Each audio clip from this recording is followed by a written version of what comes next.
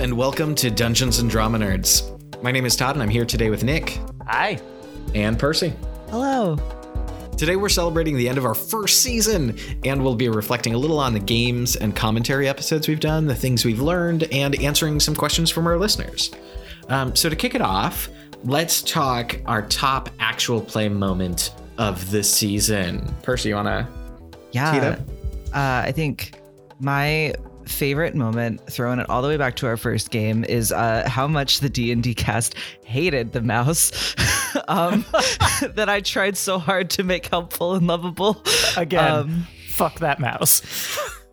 I was trying really hard, and it just, sometimes things just don't work out. So that moment of hubris for me personally, I also love Squick with my whole heart, and Squick's rallying call to the workers in our paranoia game. Nick. Yeah, this is a little bit of a cheat because it's not exactly a moment, but I loved the emergence of eggs as a central motif in Irremediably Home. It was just one of those things that I think could not really have been, I would never have guessed was going to happen when we were putting the game together. And I was just so delighted by the way it happened and really by that entire arc. Absolutely. For me, I honestly think it's when Ben and Romana, who did not know each other before playing this game and didn't know each other very well when this happened, when they just started keening with each other in the worship of friend computer. And it just got buck wild in a way I was unprepared for. And it's been very exciting to watch both of them yes and that hard in games that we've played since. Amazing. What about a moment of a top commentary discussion that we've had from this season? If there are people finding the podcast between seasons, what are some good commentary episodes for them to pop into? For me, I think I really loved our exploration of the relationship between tabletop safety tools and intimacy choreography in that episode that we did with Ella to talk about the Apocalypse World Session 0. Such a gem. Process. Such a gem. They're the best. Yes. Mm-hmm. I'll say swinging hard the opposite direction. I'll say, I know, I in all seriousness, I loved the episode that we recorded recently about character backstory, only because I think that the three of us actually have kind of very different ideas and takes on it. And I love that. I love hearing a variety of perspectives on something like that. So I enjoyed that. And it was also fun kind of play fighting with each other. I think it was real fighting, Nicholas.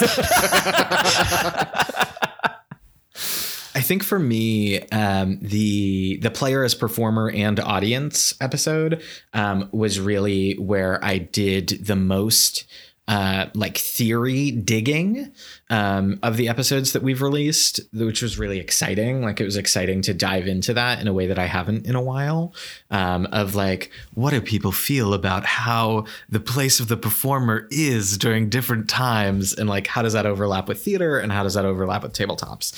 So that was a really exciting episode to do, and I think for me was our first episode that was really about what the podcast is about.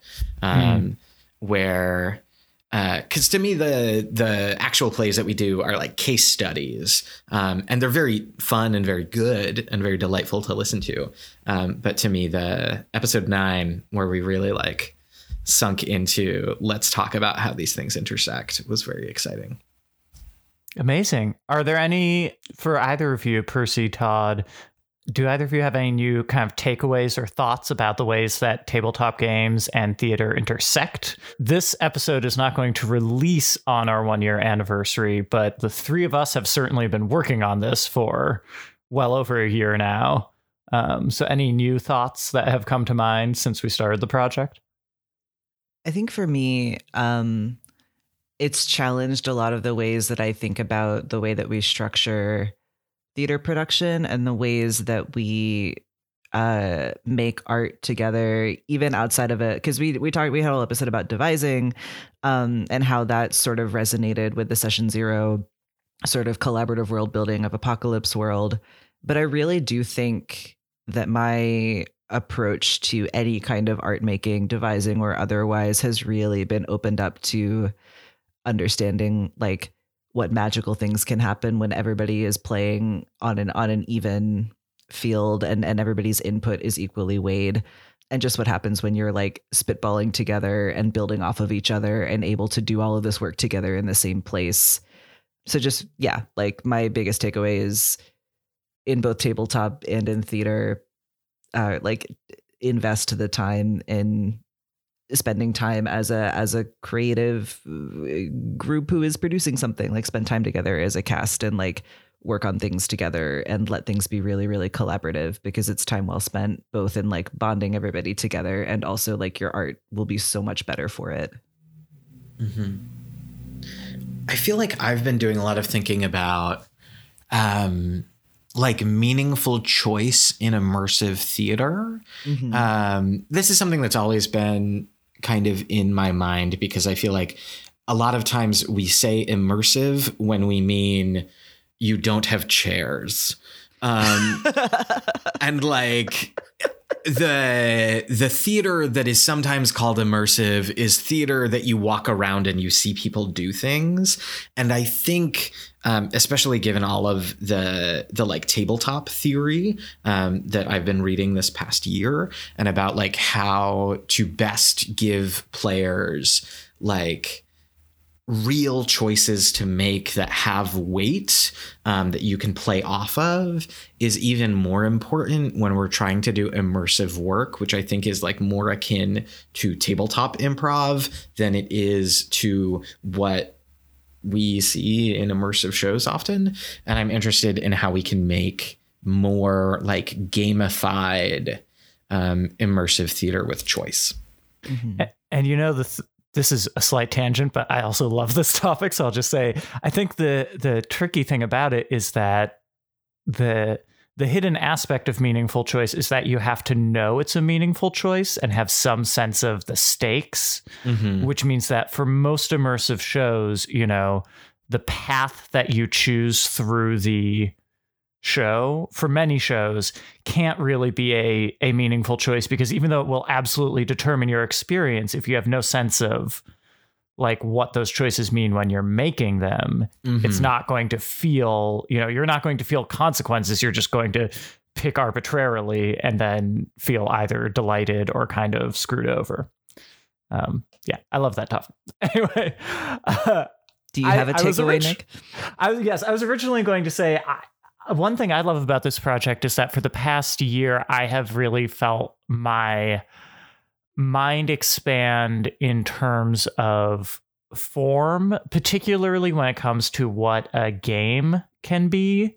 You know, reading games for the podcast, especially some of the more unusual fringy games like Avery Alder's Variations on Your Body, which is a collection that I love, and absolutely like 2 years ago, I would have looked at and been like, I don't get how this is a game for most of them.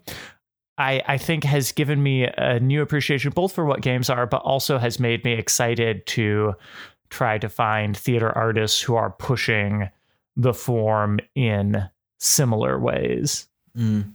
And to find those artists who are kind of like on the very margins of creating things that maybe don't even look like theater at first, but still claiming it as such. I mean, I know that we have both seen recently Theater: A Love Story, which spends a lot of time discussing how it is a play that does not look or operate like a play in any traditional way for most of it, which I found intriguing. Yeah. During the pandemic, I've been sort of forced to like expand my understanding what theater is, because I think as an industry, we've had so many arguments about like what counts as film and what counts as theater and what makes a theatrical event. Is it liveness? Is it audience? Is it all of these things? And like ultimately, and maybe it's because I'm just like exhausted of having these arguments all the time as an industry, but I kind of just feel like it doesn't matter what you call it, as long as you enjoy doing it and you're making it, and the experience of making it is valuable. So I feel like similarly, like I've just like worn away at the like strict definitions that I used to hold for what certain things are. Yeah. I think categorizing is kind of a sucker's game, but it is also true. I'll say a disappointing part of doing this in the pandemic is that I want to find that theater work, and also just this is purely as a like personal thing. Most of the work that's not all, but much of the work that's happening online doesn't really grab me. I think that's just a like personal aesthetic thing. I don't relate to things as well through the screen. So I'm looking forward to being able to find this weird fringy stuff when the people who want to make that can make things that gather people in physical proximity again. Mm-hmm. I have another takeaway or just like personal like thing in the vein of like expanding definitions and whatnot. I feel like my understanding of dramaturgy has expanded in a lot of ways. Because for a really, really long time, like I didn't think of myself as like a performer.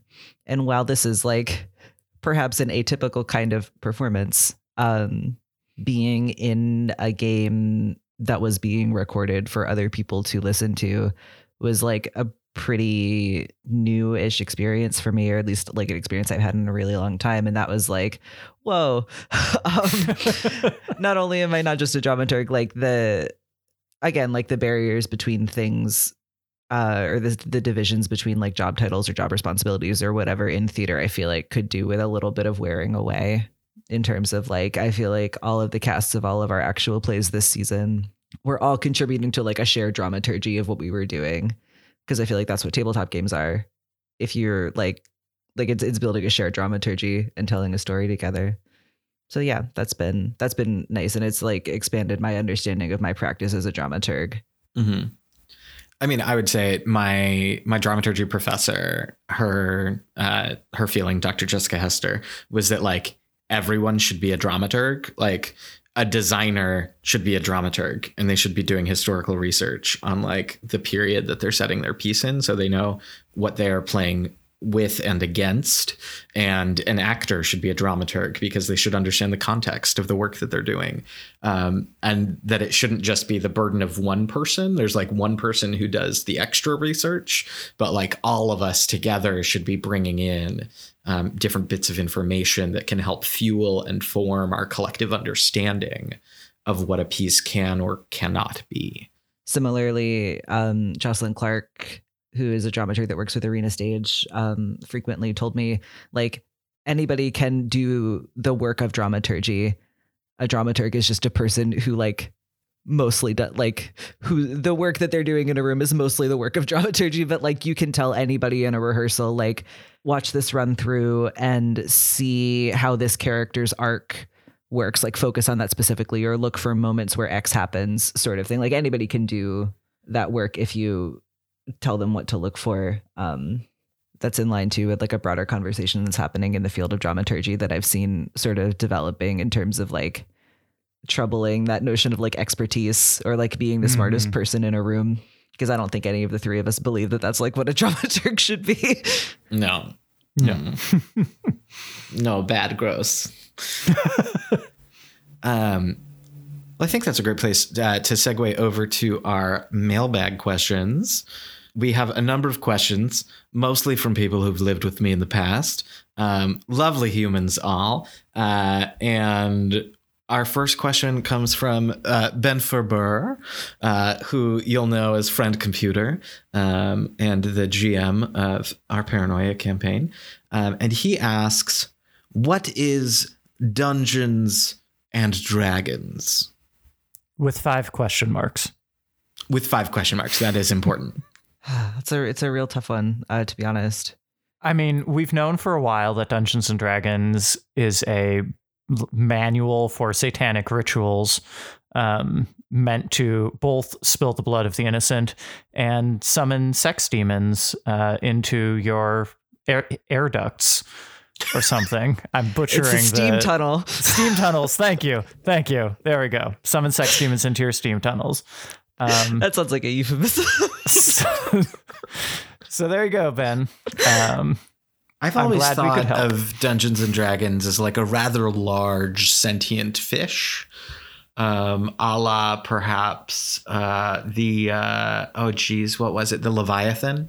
I thought it was like a steamed bun variety, filled with like a mushroom, very like umami filling.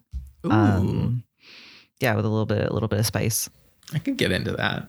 Yeah. Next question. Becca asks.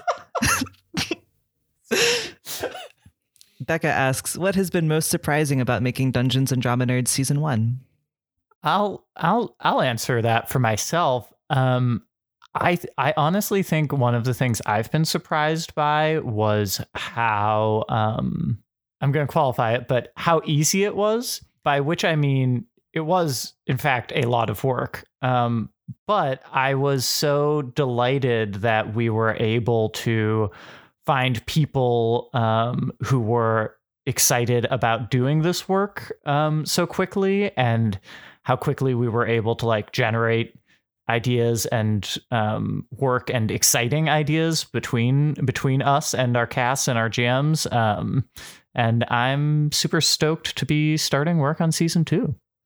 Yeah, I think for me the most surprising thing has been, and like I can mostly speak to the game that I played in, but I got the sense that this was similar for other folks as well. But like, we were a bunch of people who didn't really know each other particularly well within each cast. Like, it was like a lot of people are like individually friends with one or two of us, but the cast as a whole are not like people who are super familiar. But I feel like they all gelled together really quickly, and we sort of like formed these little communities that are just like really, really nice and lovely. And like, I don't want to flex, but I guess the point of this episode is like to flex a little bit.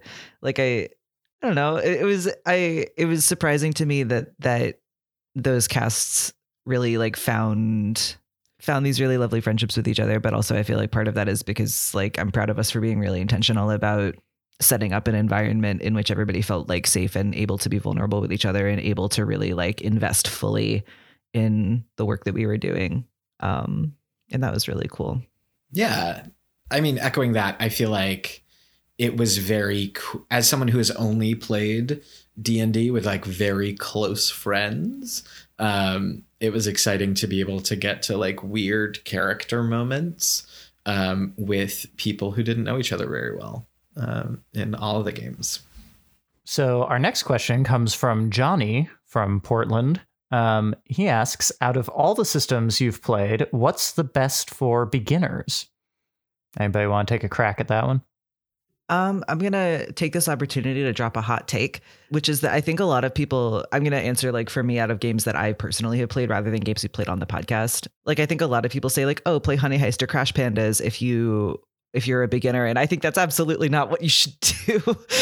Because unless you're a beginner who happens to like be super comfortable doing like improvisational role play and like kind of being extremely self-guided, because the game is not supporting you very much in terms of like the work that you're doing.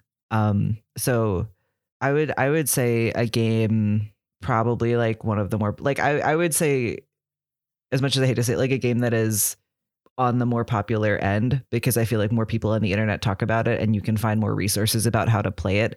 Like an Apocalypse World or a Quest or something like that, like a game that has a lot of resources available, particularly if you're like me and a big research nerd and you love to just like read and look at all of the things. Or the other would be like, find a game that is about like there are TTRPGs for every possible niche like interest. Like if you're really into pirates, you could play Bro Is It Gay to Dock or whatever. Like you could you certainly can. There might be other pirate tabletop games out there too.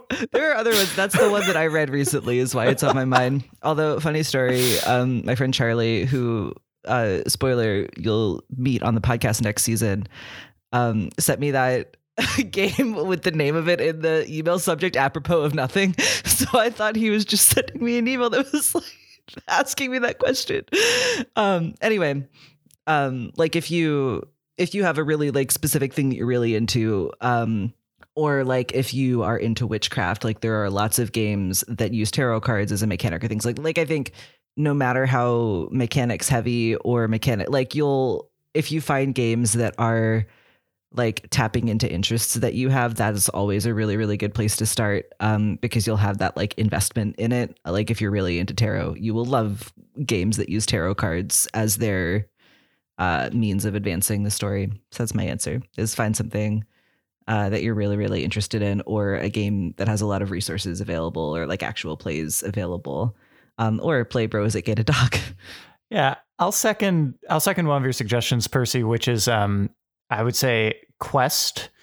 If you have a group of beginners who are very interested in like what they perceive as D&D and have only like a distance, have not played before, have not like really done any research on it, and just know like vaguely fantasy role playing thing, I think Quest offers you like some customization and is like a simple system that is pretty easy for people to pick up and play with. If your group is a little more genre flexible, I would say do a little bit of digging and find a PBTA game that fits the genre you're looking at, because the only PBTA game I've really played is Masks, but I think they usually hit a good sweet spot of like, again, some customization. They usually have like a little ritual that walks you through character creation, which I think is helpful for new players. And they usually do a pretty good job of like getting the feel of the genre that you're interested in. Yeah, I have similar vibes. I think that Masks is a really excellent game that I desperately want to play. I've done so much reading about it, but it sets, like, if you're cool with your genre being teenage superheroes, which I very much am, but if you want something that's a little more like classically fantasy, I feel like Mouse Ritter is a nice like rules light version of Dungeons and Dragons, which I feel to people who aren't like computer RPG players or just like gamers in general, it feels like so many forms and so much information, and it takes so long to get to a place where your character can do cool stuff. And in Mouse Ritter, you are a tiny mouse. You have a weapon or you don't. It is probably like a sewing needle. And it is your job to try to like ferry goods and fight cats. And it's adorable, but also is not as weighty as Dungeons and Dragons is. And you can make a character in like 2 or 3 minutes without having to flip to 5 different chapters of a 200-page source book. And I think in that way, it's much more accessible and easy to play and see like, oh, is this the kind of game that I want to play? Or do I want to play something that's very different, but still a role-playing game? Mm-hmm. I also feel like the answer that I have for everything, which is like ask your group if they want, because some people want a game that's like super crunchy and full of rules to learn and lots of stuff to dig into. And some people don't. And some people really, really want to role play, and some people don't. So yeah, I also feel like, just to shout out an actual game that's not kind of a joke, I would say Cyberpunk. If you're interested in a crunchier system, Cyberpunk is a good place to start if you like science fiction, because the other like very, very popular science fiction offerings are notoriously like nightmarish to learn how to play. I mean, I will say Cyberpunk Red came out and we have the book, and that book is bizarre. Yeah, I was going to say, I don't know that Cyberpunk is through. Approachable per se. I'm very excited to play it with my roommates. Yeah, and also it is a weird book. It looks fun, but it's not like easy to pick up. I'm just speaking as the kind of person that like, if I'm going to do something, I'm going to do something. So for people who are also extremely ambitious or have really strong Virgo energy, which is not a thing I personally have, one of those two things. Anyway, our next question. Comes from Becca also, and it is, how have your perspective shifted on TTRPGs throughout season 1? I think I've said this earlier, so I'll just summarize quickly. My understanding of what a TTRPG is has really expanded in ways that I'm excited about. Yeah, prior to recording season 1, I had only like loosely read the games that we were going to be playing. And outside of that, had only played Dungeons and Dragons. And I think Apocalypse World and Masks and just PBTA games in general that focus. I mean, in so many ways, Apocalypse World feels like a pushback against the perceived failings of Dungeons and Dragons, which is like the character stuff doesn't always work. You can put it on there, but in many ways it is a combat simulator. Trying to make meaningful choice where like dice rolls always move you forward. There is no stagnation that you might have in like a miss. And so that has been very exciting in thinking about like, how do we take systems and build them better is something that's been very exciting for me about TTRPGs and how I've come to understand very different ones this year. Because it's not just like, what flavor of rolling a D20 do you want? Should there be cowboys or laser swords? And instead it's like, oh, like, do you care about meaningful relationships with your party members and the world? Do you care about language? Do you care about how the choices you make have good or bad influences on the world, and what does that do for you? Which is really exciting. I love that. I think similarly for me, it's been an expansion of like what a game is, and also an expansion in like the ways that I'm interested in like games have become the way that I frame a lot of things in my mind, and a lot of like, along with expanding the definition of game, I've also become interested in a lot more. I'm starting a letter writing RPG with a friend of mine where we're going to send letters back and forth as a pair of queer lovers in history, which is an extremely gay activity. But like, that's the kind of thing I wouldn't be interested in perhaps, or as interested in perhaps. Like the TTRPG frame just like fits so many more things than I thought it would. To the point where I'm also like writing a TTRPG into my final for one of my graduate seminars this semester, which is wild. So yeah. Our next question comes from Shannon.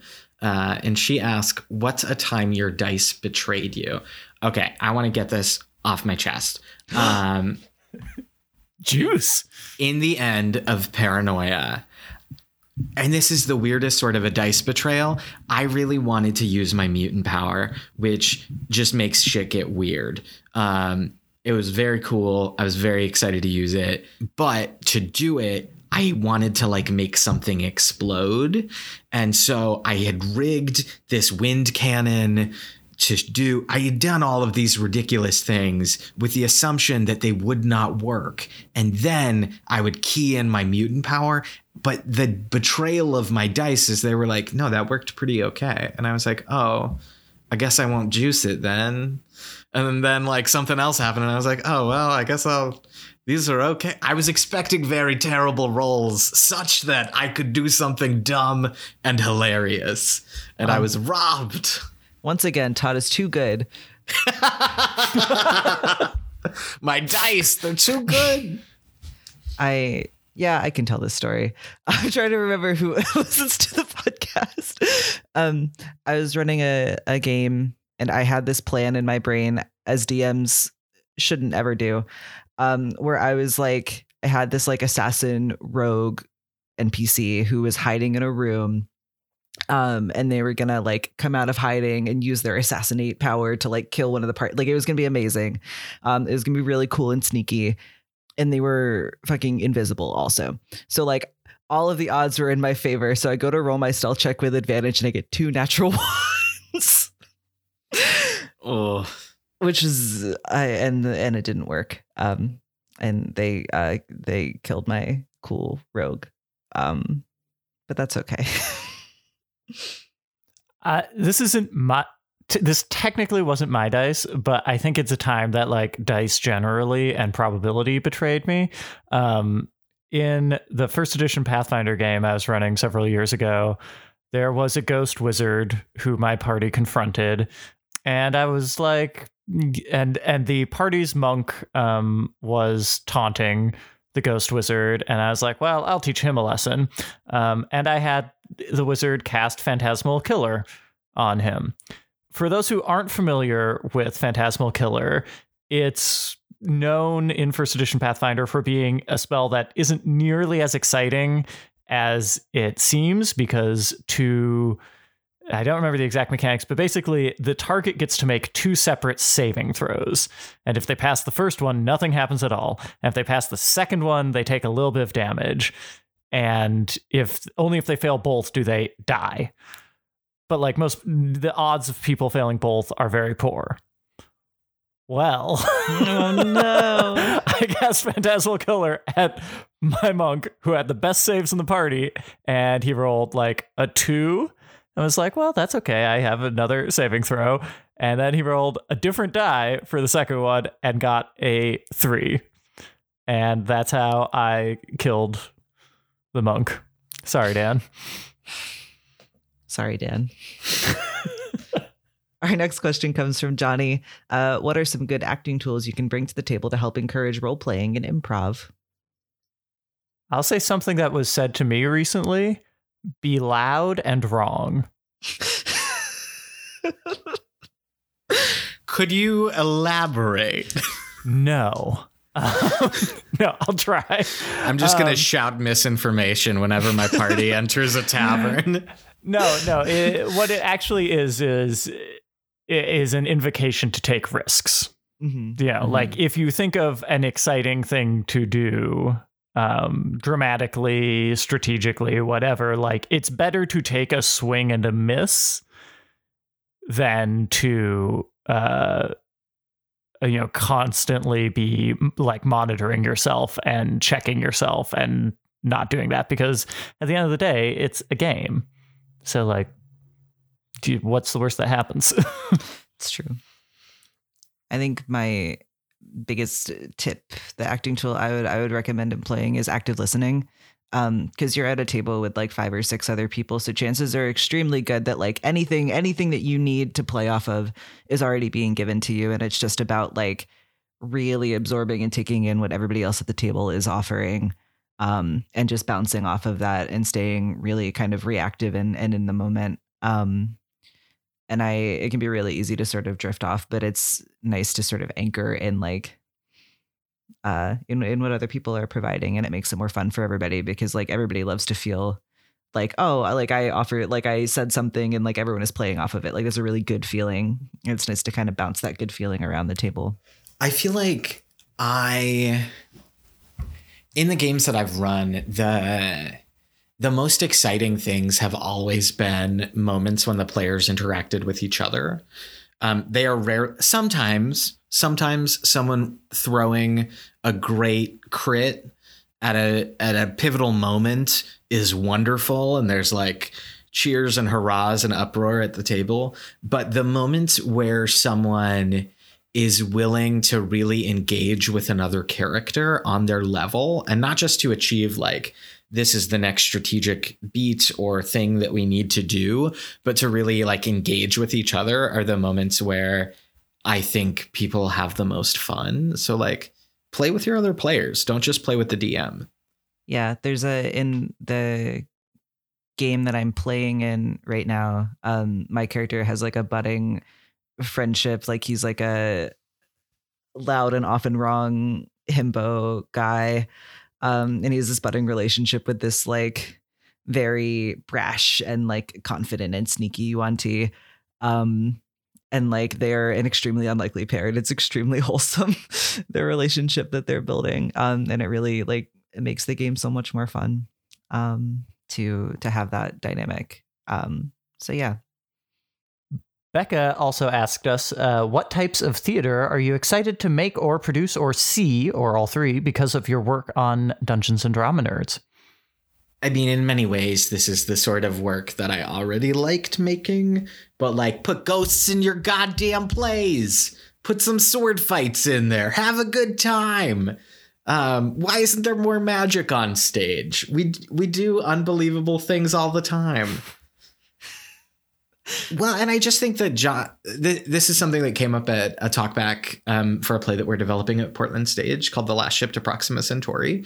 And it's set in a spaceship, and it's a sci-fi play, but it's like a sci-fi play about colonialism and America's legacy and like borders.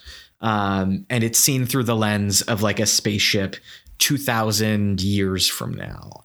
And I just like even more so, given the year that we've all had, but also the stories that we've gotten to tell on this podcast. Like, I think people who see genre as something other than, or particularly something less than, realism, and as like a style of theater that is incapable of telling moving, impactful human stories, just sounds silly to me. And I just don't see the point. And I think everyone should be doing plays that like get a little weird, because that's what we can do in the theater that I think is great, is we're liars. So like, let's lie to each other and tell interesting lies. I will bring up something Todd said before that I've been very excited about. I just watched/played Ai Ogawa's Ludic Proxy Fukushima. And I was really excited by that because it's a theater piece that is also a game. And I am curious to see more pieces like that and to explore, what does it mean for a theater piece to be immersive? What does it mean for a theater piece to be interactive? And where the collisions between those two qualities are and lead us. And what does theater actually look like in the 21st century? Because we're still producing theater that mostly feels like it was written in the 1950s, and sometimes with updated music. It's really the only thing sometimes. I think first of all, our friends at 4615 Theater are doing a video game play called Dark City. So check that out if that is something that you're interested in. I'm very excited to play it. It's going to be very cool.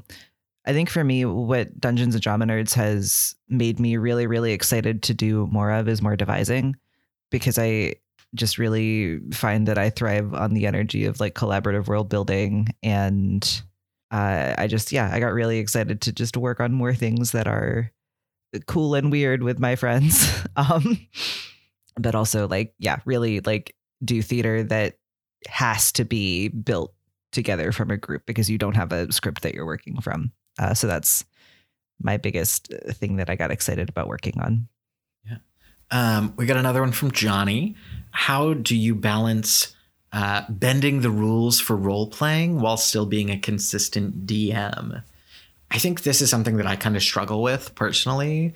Like, when do you stick the landing of a cool story beat, and when does like player agency mess with that? And not in the like, oh, my players aren't doing what I want them to do, but like, ooh, I want to leave you on a cliffhanger. What if this person shows up and monologues at you a little bit, and blah, blah, blah, and then disappears or whatever. And I was listening to, I think it's called The DM's Guide. It's a podcast. And this guy was talking about making the things that your players want to do the things that they can do, and also removing things that you don't want to do from their choice in a way that makes sense. And one of the ways that he looked at this was looking at Mass Effect. And he talks about like the first time you really see the villain in Mass Effect, whose name I don't remember. He appears on a hologram in this like court case. Like, you're trying to harangue him for crimes that he like did against you, and he only appears on holovid. Because if you were playing the game and you have player choice, you would want to take him out. He's an evil guy. He tried to blow up your ship. He tried to blow up your friends. And if he showed up in front of you, you would try to kill him. And if you had agency, you would do that. And the game doesn't want you to yet, because you're supposed to deal with that villain later. And so by removing the choice to attack him physically, you then have to like act, the players have to act in a very different way. And I think I am trying to find the proper ways to like limit player choice in order to tell compelling stories, while also having very meaningful choice that allows them to change how the narrative is going. I don't know if that makes sense. It does. No, I think it does. I've been struggling with that a little bit too lately, and I think it does depend. I think part of it is picking your system and knowing it well. And I mean that on the group level, not just for the GM, because I think the thing is, ideally, you don't have to bend the rules because you all want to play the game that you're playing, if that makes, you know what I mean? Like in a perfect world. And of course, this is rarely the case. And that's why house rules come in and GMs like bending the rules come into play. But in perfect world, everybody is enthused about playing the particular game that you're playing. So the rules just support the story you want to tell rather than getting in the way.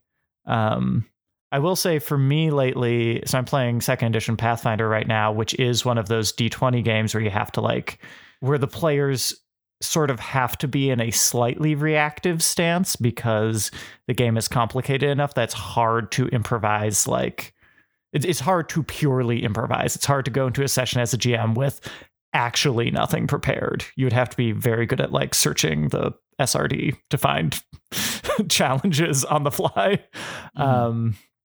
But I've been trying to reduce the amount that I have prepped and really get to know my group so that I can judge, how much are they likely to try to do in a session. And then I can only prepare the things that I think I will actually need for the session. And that can give me some sense of whether I need to invent a rule or bend a rule ahead of time. Yeah, I think the rule that I have the most trouble with in terms of bend, I have a really hard time as a DM not metagaming in terms of deciding what is happening when the party is not there, how the world is turning if the party chooses not to interact with certain things. I have a hard time. I always second guess, am I doing this because it's dramatically interesting, or because it's the thing that would happen? Is it both, or am I just doing things that I think are fun? But I think part of that second guessing also comes from just the way that culturally we talk about the role of the DM, which I'm very happy that we're sort of interrogating in the podcast. Because I feel like there's this antagonism that is baked into how we talk about that role that I am just gonna abandon, and feel good about my choices. I'm feeling particularly guilt about this recently because in my home game, the party made some probably poor decisions, and they have are facing a lot of consequences for it. Many chickens came home to roost in one session. Consequences for my actions? Unthinkable. They were really shocked Pikachu about it too, which is extremely funny to me. Oh, jeez. Yeah, they killed a bunch of guards and acolytes of this church that they're very they're trying to bring down because the church is evil. Not all churches, but this specific church. Well, we won't get into. That's a different podcast. And then they were like, "Oh, we left no survivors. It'll be fine." But Speak with Dead is a spell that exists, and other people were on the it's a. What did you expect? So yeah, I have trouble with metagaming and how much metagaming is actually fine. Because ultimately, also, if we're trying to tell an interesting story, you should probably choose to do the dramatically interesting thing as long as there is a legitimate justification for it in the story. We have 2 more questions. One comes from Shannon, who asks, what's a game mechanic you wish you could pick up from one game and transplant into another? I think definitely, I just had a conversation about this yesterday with some folks, actually. I think I would, if I had to choose only one mechanic, it would be applying the mixed success mechanic of Powered by the Apocalypse games to any other game, but particularly D20 games. Because there are some D20 games where they'll be if you fail by 5 or more, this happens, or if you succeed by 5 or more, this happens, sort of thing. But I feel rather than hard DCs, ranges are a lot more flexible and a lot more dramatically interesting. So that would be my answer. That is almost exactly the thing I was going to say. I would just tweak it slightly to say not only the mixed success, but I really love the way that the whole engine for Powered by the Apocalypse is the player's actions. And so that, like, you know, in at least Masks, again, the only one I've played directly, you know, I, as the GM, really only make a move when the players fail a roll. And I like that. Like, the story advances by what the players do, succeed or fail, but it doesn't devolve into this, like, just mechanical, okay, you take a turn, you take a turn, you take a turn, I take a turn, you take a turn, it keeps the kind of engagement varied, I think, which I like. Mm-hmm. I just love the group character creation in Masks, and I think it's so cool and magical for building bonds between a party. I think we have talked before about how a lot of D20 systems are like, you build your character on your own because you're filling out your tax forms, and then you come into session 1 or session 0, whichever, and you just like present a fully fleshed out character. And what I love is, like, how can you work with and against this other character concept? How can you accentuate them or foil them? How can you do those things that support and uplift? Who do you look up to? And, like, having that already made together, to me, is so exciting. That gave me an idea for a tabletop game where you have to literally do a PowerPoint presentation on your character at the beginning, which would be probably a terrible game. This is why I'm not a game designer. I was gonna say, I don't know if I would play that game. I love PowerPoints. What can I say? That's not true, actually. Just lying. Percy just lying over here. You were the one who said we're all a bunch of liars telling lies together. In the theater. Life also is on our theater. podcast. Also on our podcast. Anyway, our last question comes from Johnny, and it is, how do you translate story beats into the structure of an evolving cooperative narrative? Okay, this is my hot take one. I actually wonder, again, as my understanding of tabletop role-playing games has expanded, there's a part of me that's like, should you though? Like, is that actually, do we have to be married to this Aristotelian plot is the highest point of everything ethos that is, you know, that's pervaded our theater and our understanding of narrative for the past, you know, 2,500 years? Or, you know, like, sometimes, yes, you land those story beats in even in an ongoing narrative campaign, like, you land those story beats and it's amazing, but also, you know, sometimes you have a shopping session, and, you know, a session where, like, it's between adventures and the players are just like, I'm going to bop around town and, like, make out with the barmaid or buy a house or whatever, you know, like, buy equipment. And those can be really lovely too. And they can be moments of community and of interaction and of joy that aren't driven by story beats. And I think the kind of conventional wisdom of you have to figure out a way to, like, get the party on this narrative can actually obscure those moments, or can push you to, like, roll past them, because it's like, oh, if I don't get, like, a cliffhanger or a turn or something in here in this, like, game session, then then it will be disappointing. And it's like, well, no, actually, like, probably in every group I've played with, like, people are enjoying being around each other and hanging out. And that's kind of a fundamental thing. So you don't have to stress out about story beats that much, I think. I just don't think you do. To sort of build off of that, I feel like what I would say is we should change our understanding of, like, the story of a TTRPG, because I feel like, assuming that you're playing a game that is about, like, a party of characters doing things in a world, because there are many games that aren't that, and that, like, encounter that separately. But I feel like, rather than saying, like, here's a story that this group is, like, navigating through or, like, experiencing, think of it as, like, the story is the story of the party in the world, and it is actively being written as we go. So I think, rather than saying, like, yeah, like, here are the beats of what's going to happen, framing it as yeah, maybe I know what's going on in the broader world and what like plot hooks and things they might encounter or what might happen. Thinking of it instead as like, we're telling the story of this group of people not only like helps you center your players, but also leaves a lot of space for like, yeah, like I want to hang out in the market and talk to all of the nobles, and make the DM come up with names and backstories for like 7 NPCs. And like, that is just as valid a part of the story. And I think that's what I would say. That's my hot take, is like, when we talk about story, I think we need to talk about the story of the party and the people in the room at the table together, as opposed to like the grand story. Mm-hmm.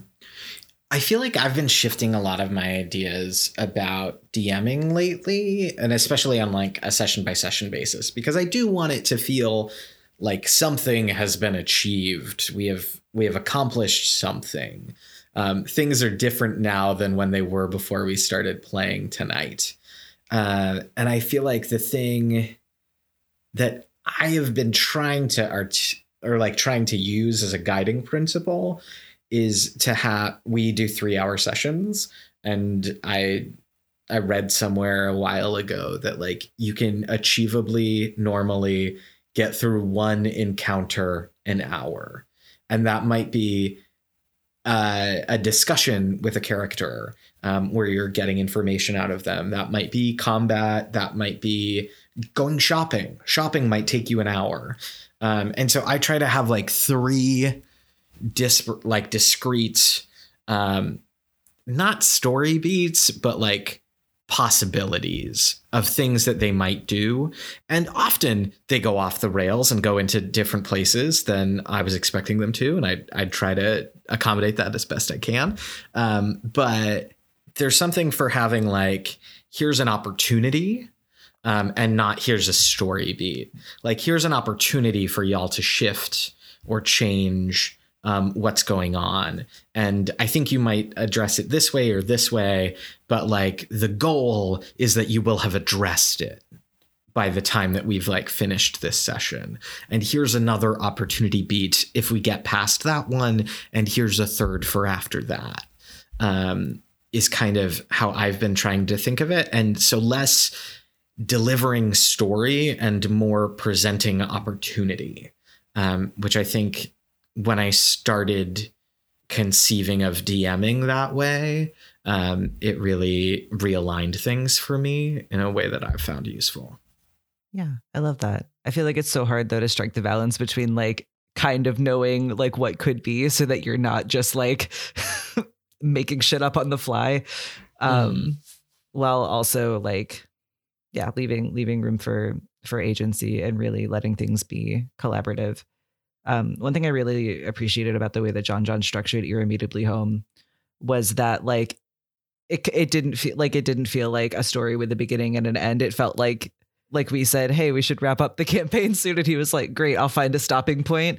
But you could hop back into that game tomorrow, and same with the Paranoia campaign. Yeah.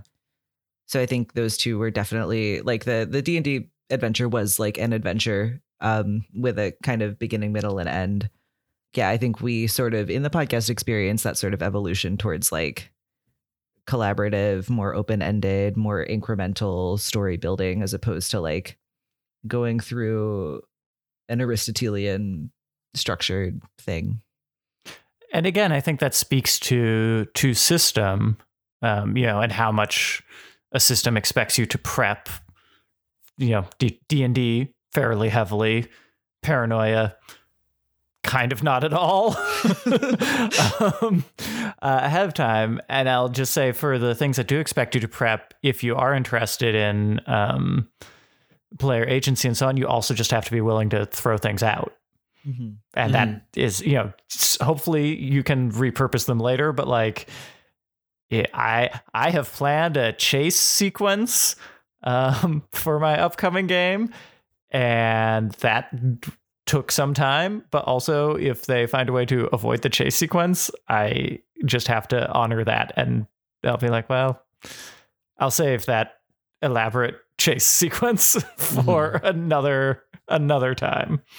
See, I built my party 2 dungeons because I know, in theory, they would only need to pick one of them. But I know them well enough to know, A, if I were to only prepare one, they would choose to do the other.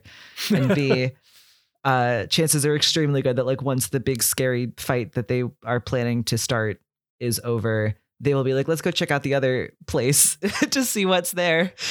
So I have the opposite problem of like, if I mention that something is an option, they'll absolutely go and check it out. Which I say with the most love in the world. Well, and I also think this is one of those things about how we describe, like, part of the problem of this all being theater of the mind is that by describing anything, you make it important. But if you're even just trying to give like background color to a thing and you're like, there's a window in the room, sometimes there's like, well, I need to investigate the window because it must be important. And it's like, no, there just happens to be a window because sometimes rooms have windows. And managing those expectations of like, this is the thing that I want. There was a stool that was on its side. That was what I was hoping you'd get into. And instead we're opening a window a bunch. Did I tell you all about the customs officer? No.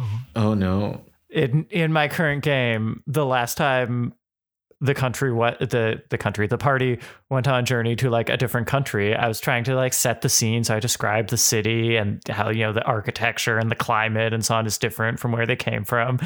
And then I had the guy who was meet them at the docks. And he was like, okay, now we have to go through customs.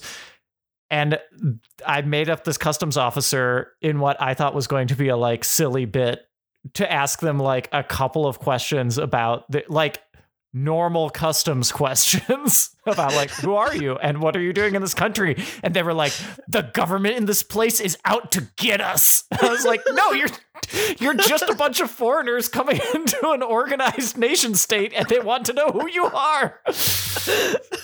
So yeah, it's a good example of that. They spent 2 sessions convinced that there is some government conspiracy until eventually I was like, you guys, the government literally has nothing to do with it. I feel like that even came up in our D&D campaign on the podcast because like Kevin and Renee were like intent on like, we're going to question every single person in this tavern for all of the information that they had. And I'm looking at Matt Minnicino's wonderful module that he wrote, which had like 2 bullet points of information, and they spent so long in there. And I felt like eventually I had to almost explicitly be like, there's nothing else here. Like I always want to yes and I want to like honor what the players are bringing, but there has to be like I definitely reached a point where I was just like, I can't be clear enough that like there is no more information to be gained. Please leave. Please go do something else. Well, I think that's a great note for us to say thank you so much for listening to the first season of Dungeons and Drama Nerds, and stay tuned at the beginning of May for the official announcement of our second season, which will launch on May 26th. We are super excited to bring you a whole bunch of new games. Dungeons and Drama Nerds is produced by Todd Brian Backus, Percy Hornack, and Nick Orbis, and is mixed and edited by Anthony Sertel-Dean. Find us on Facebook, Twitter, and Instagram at DN Drama Nerds. You can find cast bios on our website, dungeonsanddramanerds.com, and stay tuned for our season announcement for Season 2, coming soon.